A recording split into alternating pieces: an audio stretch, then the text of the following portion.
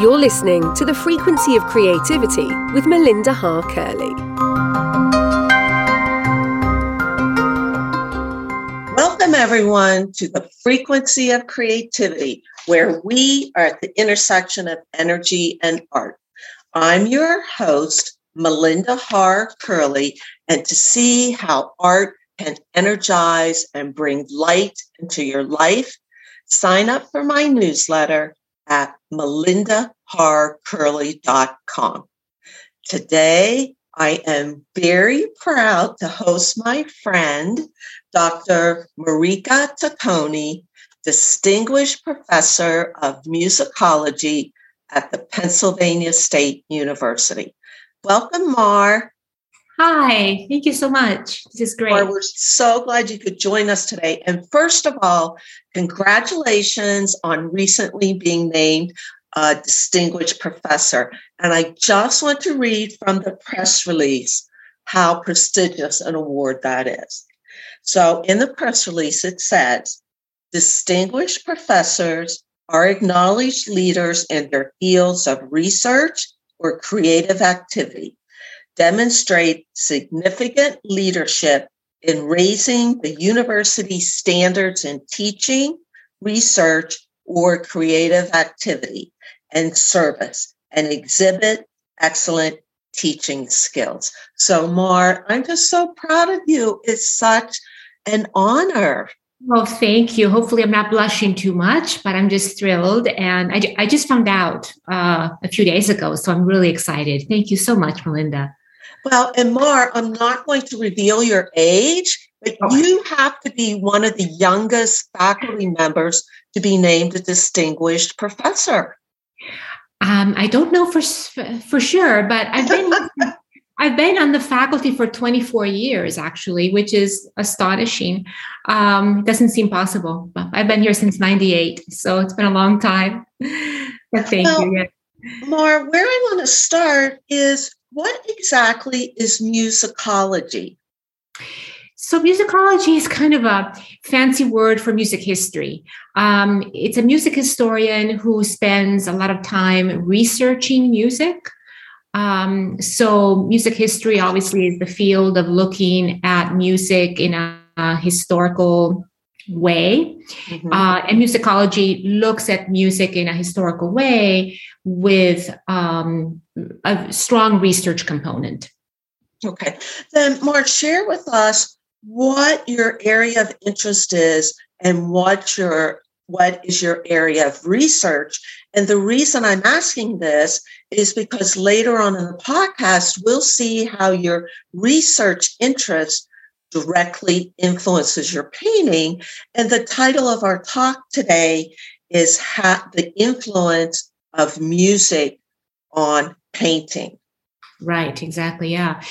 Yeah. So there are 3 music historians here at Penn State, and I'm the early person. So I teach classes in pretty much everything before 1700. So that would include medieval, Renaissance, and Baroque music. In terms of my research specifically, my main field of interest is late Renaissance and early Baroque, and especially the cities of Florence and Venice, where I have spent quite a bit of time. So primarily 16th and 17th century, although I go into the early 18th century as well. And I work a lot with manuscripts. I like to look at primary sources, so music manuscripts that in some cases have not been looked at, have not been studied. Mm-hmm. And what I really love to do is to bring this music back to concert halls to be able to inspire people today in concert venues, and also, of course, inspire my students in my own teaching. And Mar, I want to talk a lot more about this and how actually you have unearthed 300 or older manuscripts, and they've been performed in Venice. But we're going to have to take a short break. And before we do, Mark, can you share with us where our audience can see your paintings and find out more about you? Yes, absolutely. So I have a Facebook page, And if audiences want to just put in my name, Marika Taccone, in Facebook, Marika Taccone Artist, specifically in Facebook, or just Mar Taccone Art in Facebook. And I have photographs of all of my paintings, and I have lots of information about my process and things like that. Great. Great. Well, everyone, please stay with us. And when we come back, we'll talk more about how music influences painting, and specifically how Mar takes her research and active work with Baroque manuscripts and the form of Baroque music, which there's a lot I didn't know about, and how it directly relates to Mar's abstract painting. So please stay with us. Thank you for listening to the Superpower Network. If you're ready to transform yourself and transform the world through podcasting, we invite you to join us.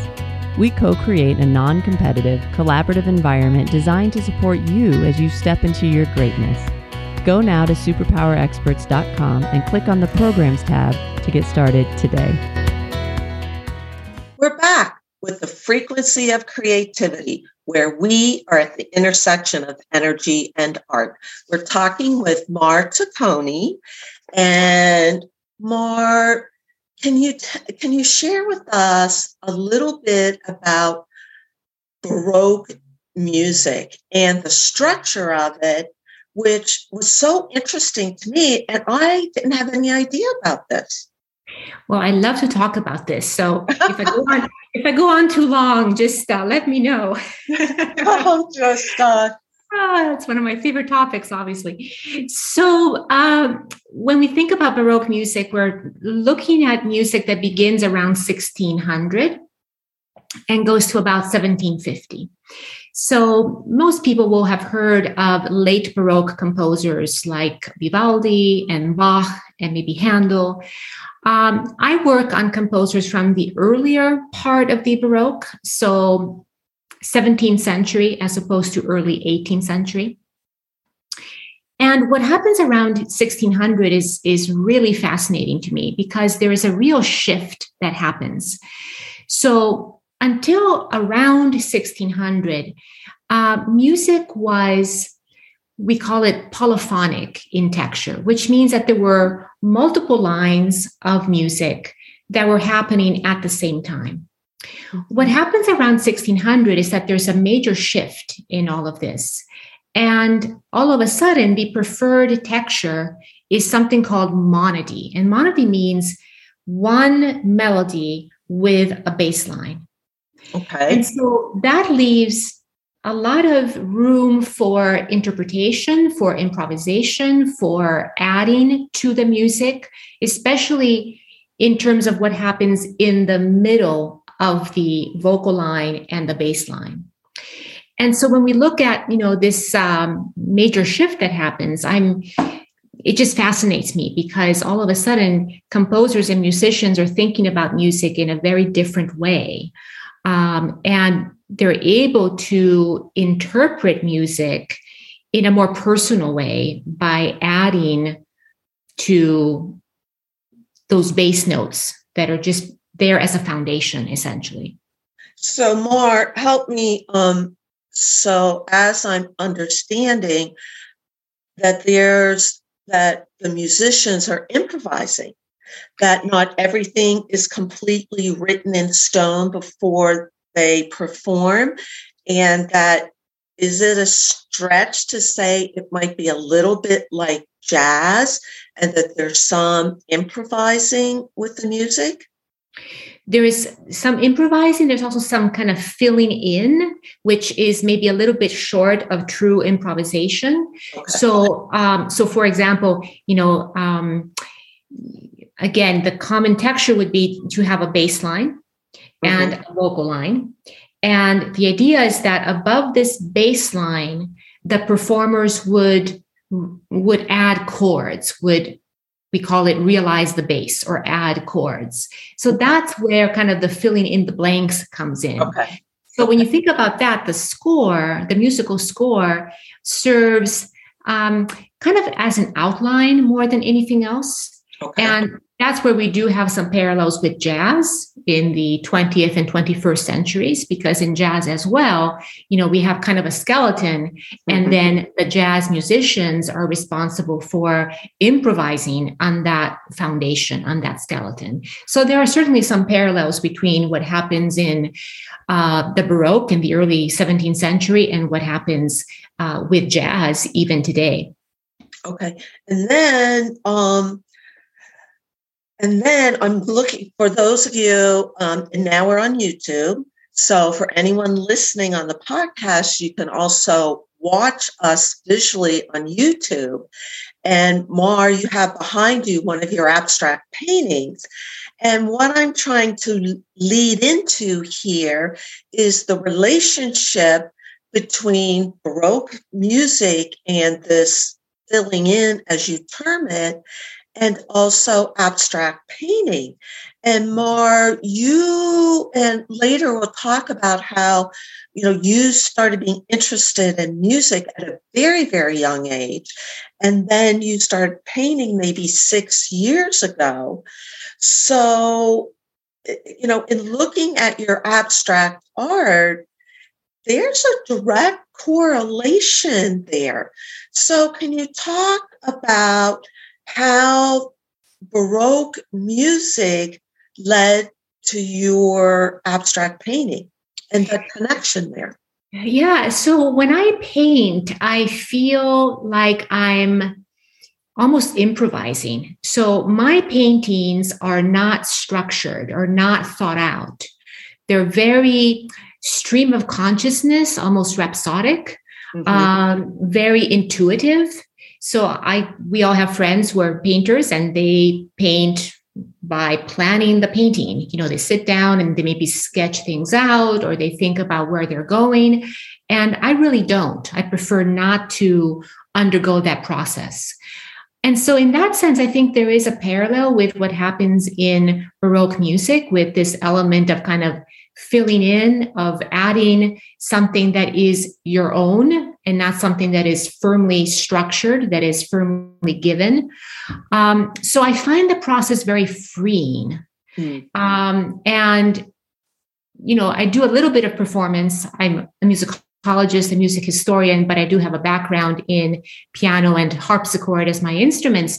So I know that, when you perform in music from this period, from the Baroque, there is this kind of element, very personal element that a musician can add. And again, the music is just a point of departure. What is in the score is a point of departure. And then as a musician, as a performer, you're able to add to that foundation. And for those of you that are watching this on YouTube, you'll be able to see Mar's painting. And Mar, your painting is free. It's loose. And I love the word you use, rhapsodic, because it is. So, Mar, I actually have a painting that I entitled Rhapsody in Blue, because it's a blue painting that is just lots of quick brush strokes. And the one you're seeing, for those of you who are able to view the painting, this one is like that as well, in the sense that I use palette knife, I use very quick strokes. And this was a quick painting. Some paintings can take forever, but this one was a 30-minute painting. It just kind of came about very, very quickly, very rapidly, as if I was improvising, very rhapsodic again. Yes. Yeah, you're definitely in the flow. Yeah, I was in the flow. And I was listening to Baroque music. Well, that was going to be my next question. Okay. Do you listen to music while you paint?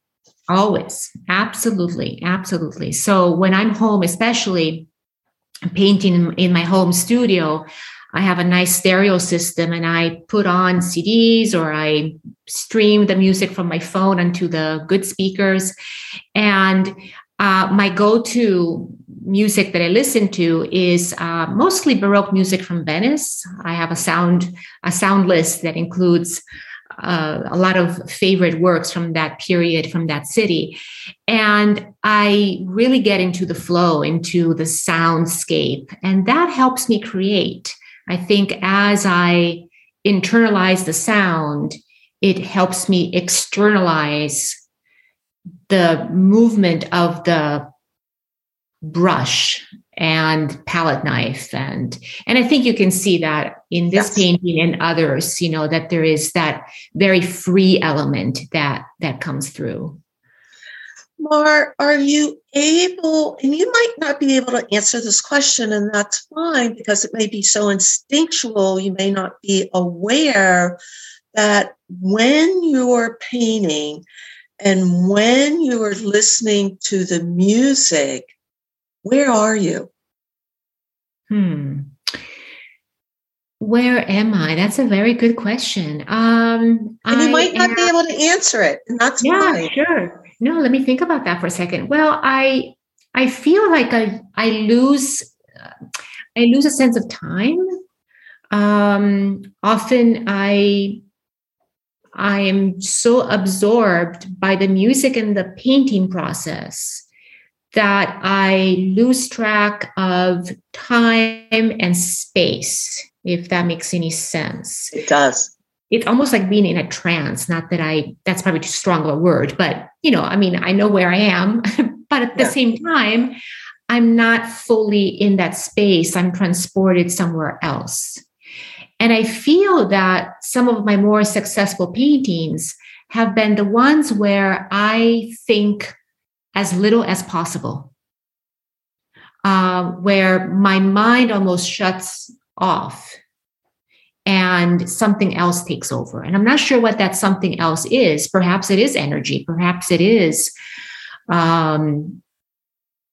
something subconscious that really comes through.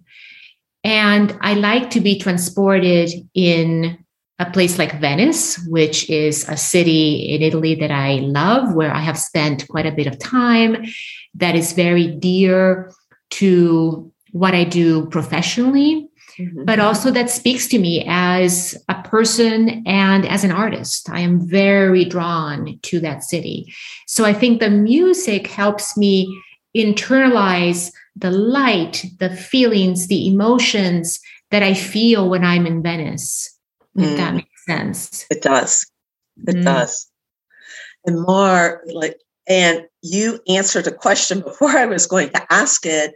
And I love how you said that you feel that your most successful paintings are ones that you're deeply embedded in the process, and you're so present in the process that you're not that fully aware of your external environment, that you're so deeply in the music and the energy of Venice and the energy of the painting that it's a gift. Yeah, well, thank you. I don't know about gift, but it is a gift. I will say that. Okay, well, you can say that. Thank you. It feels very natural when it happens. It feels like I'm just in the flow and it's just part of me. And it's taking that energy and transporting it onto the canvas. And yeah, it's hard to describe, but it's definitely part of this process that I enjoy so much. And I think part of why I also enjoy it is because a lot of times what I do professionally in my research as a scholar is very exact. It's very meticulous. It's very painstaking, comparing notes and looking at little details. And so painting and listening to music as I paint feels very free. And it takes me out of what I do otherwise professionally. And I love what I do professionally, don't take me wrong, but it is a very different side of me. It's a very exact, meticulous, detail-oriented side versus this other side, which is very free, again, very improvisatory, very rhapsodic in nature. And you can see that for those of you who are watching on YouTube. that is so evident in the painting that is behind you, Mar. So, Mar, let's go back to your initial calling to music. And because we're friends, I just happen to know that happened at a very young age. So the feeling that you're describing with painting now, is that how you felt as a child with music when it first came to your life? Well, what's interesting, I think, is that my first approach to music was as a composer. So we had a little upright piano. I grew up in central Italy, and my mom is American, my dad is Italian. And we had a piano that was handed down to us, I think. And one of my first musical memories, is me going to the piano and asking my parents, do you want a sad song or a happy song? Mm-hmm. And they would say, oh, how about a happy piece? And then I would, at the age of 6 or 7, sit down at the piano and make up a happy piece or a sad piece or whatever emotion they would offer me. And so I think my parents realized that I was drawn to music, that I had interest in that field. And so then I started taking piano lessons at the age of 6 or 7. And piano was my main instrument for many, many years, was what I did for a long time. But it's interesting that, that kind of being drawn to the more creative side, to the compositional side of music, was maybe the first element of my profession that drew me in. So, Mar, take us. So you experienced this early interest in playing happy or sad songs for your parents on this small piano. You took piano lessons, and then you came to the U.S., to the Interlochen in Michigan School for the Arts. Yes. At age 15, I left Italy and I went to the Interlochen Arts Academy in Michigan, which is a boarding school. It's a college prep plus arts school, and loved it there. I was there for the last 3 years of high school. And my 2 majors, aside from academics, of course, were music composition and piano performance. And I loved it because it was a very international school with friends from all over the place, all over the world. And then I went to college. I went to Williams College in Massachusetts with the idea of pursuing piano performance and composition at the college level. And then second semester freshman year, I took the pre-1750 music history class, which is pretty standard for a music major. In fact, it's a class that I teach now here at Penn State.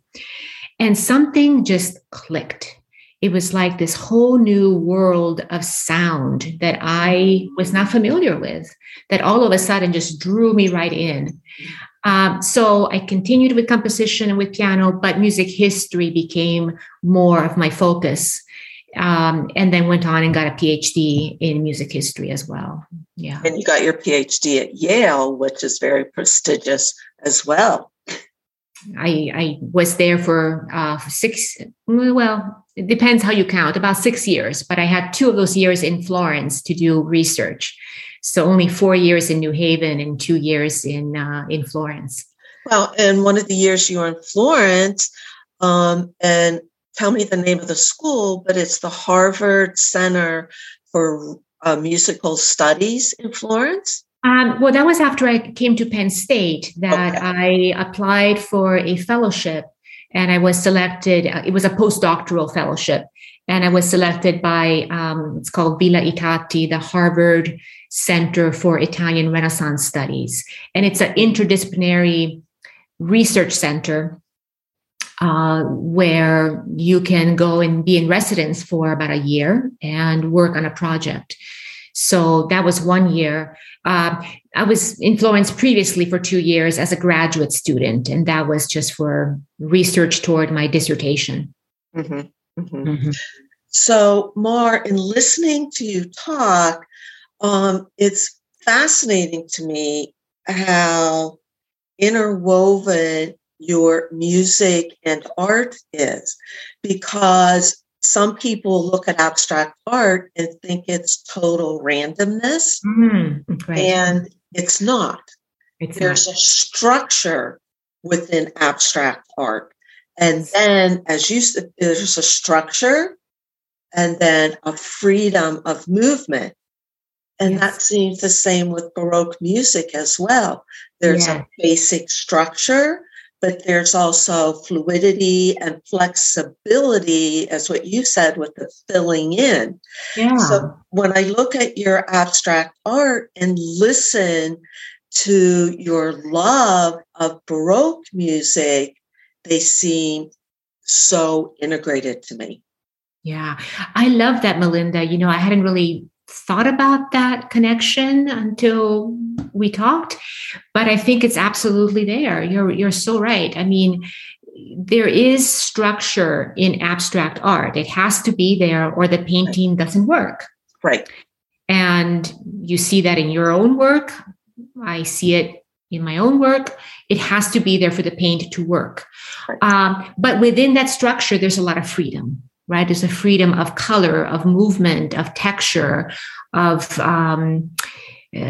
just, the way the painting flows. And, people who have seen my work have described it at times as having rhythm and having texture and having harmony. And those are musical words. Those are words that first and foremost apply to music, harmony, rhythm, texture. And so I just love that. To me, that's the biggest compliment when someone says to me, oh, I see rhythm in your music, or I see harmony in your music, in your paintings. Yeah. Right. I just really love that.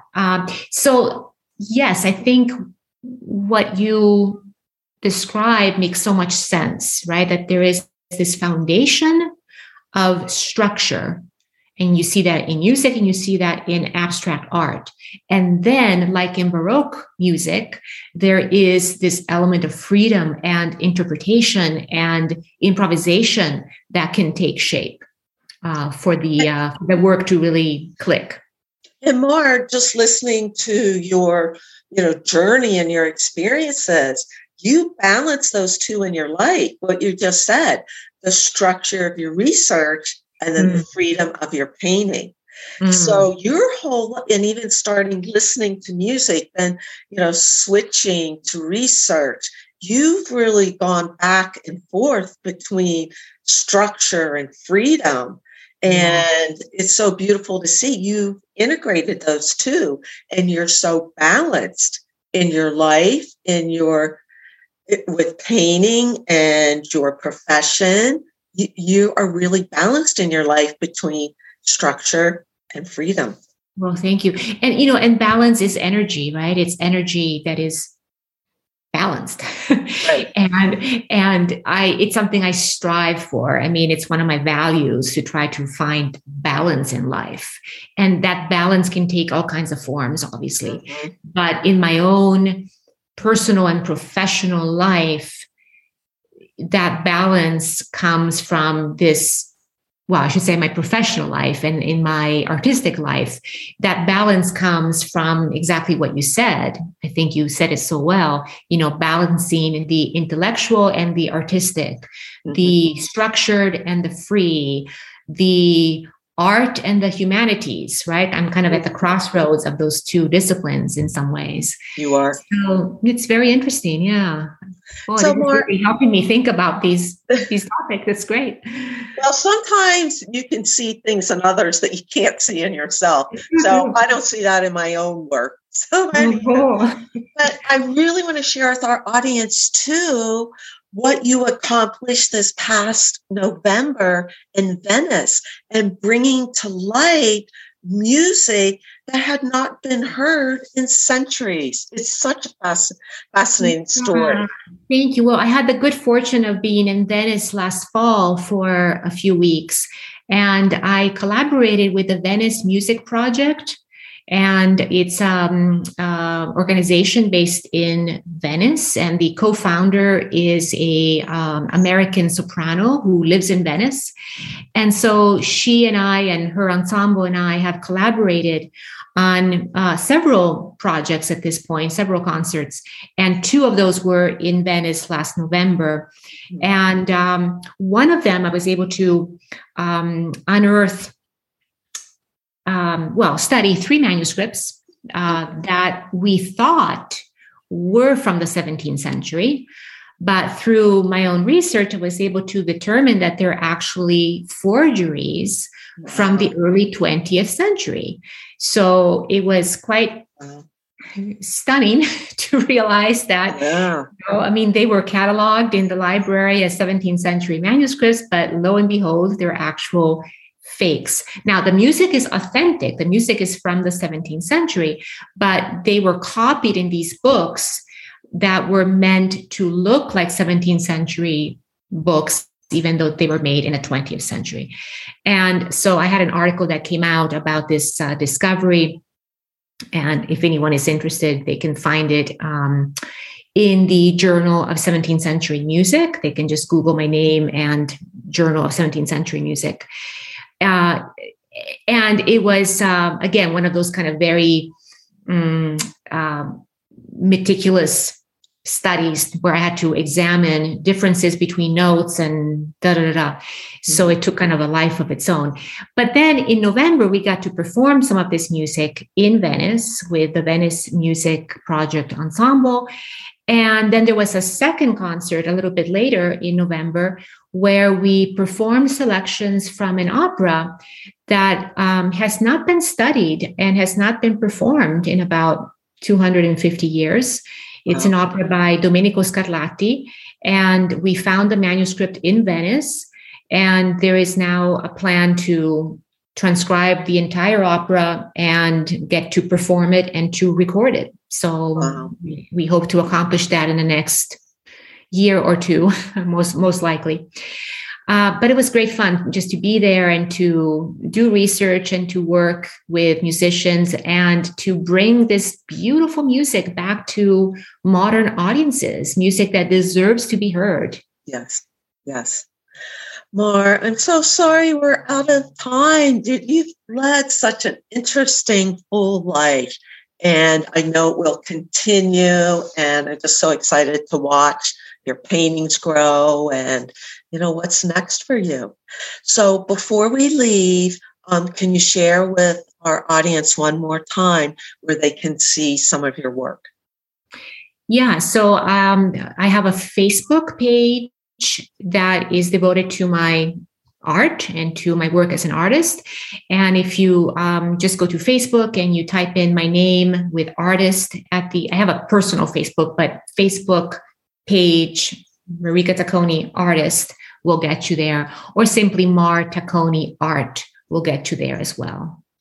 Mar, thank you so much for being with us today. Thank you. My pleasure. This was a lot of fun, Melinda. Thank you. Thank you.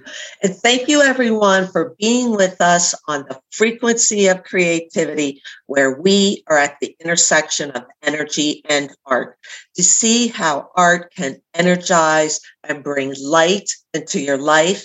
Sign up for my newsletter at melindaharcurley.com. Now, today, walk in your own rhythm. Thank you for listening to the Superpower Network. Go now to superpowerexperts.com to unlock your superpowers and change your life today.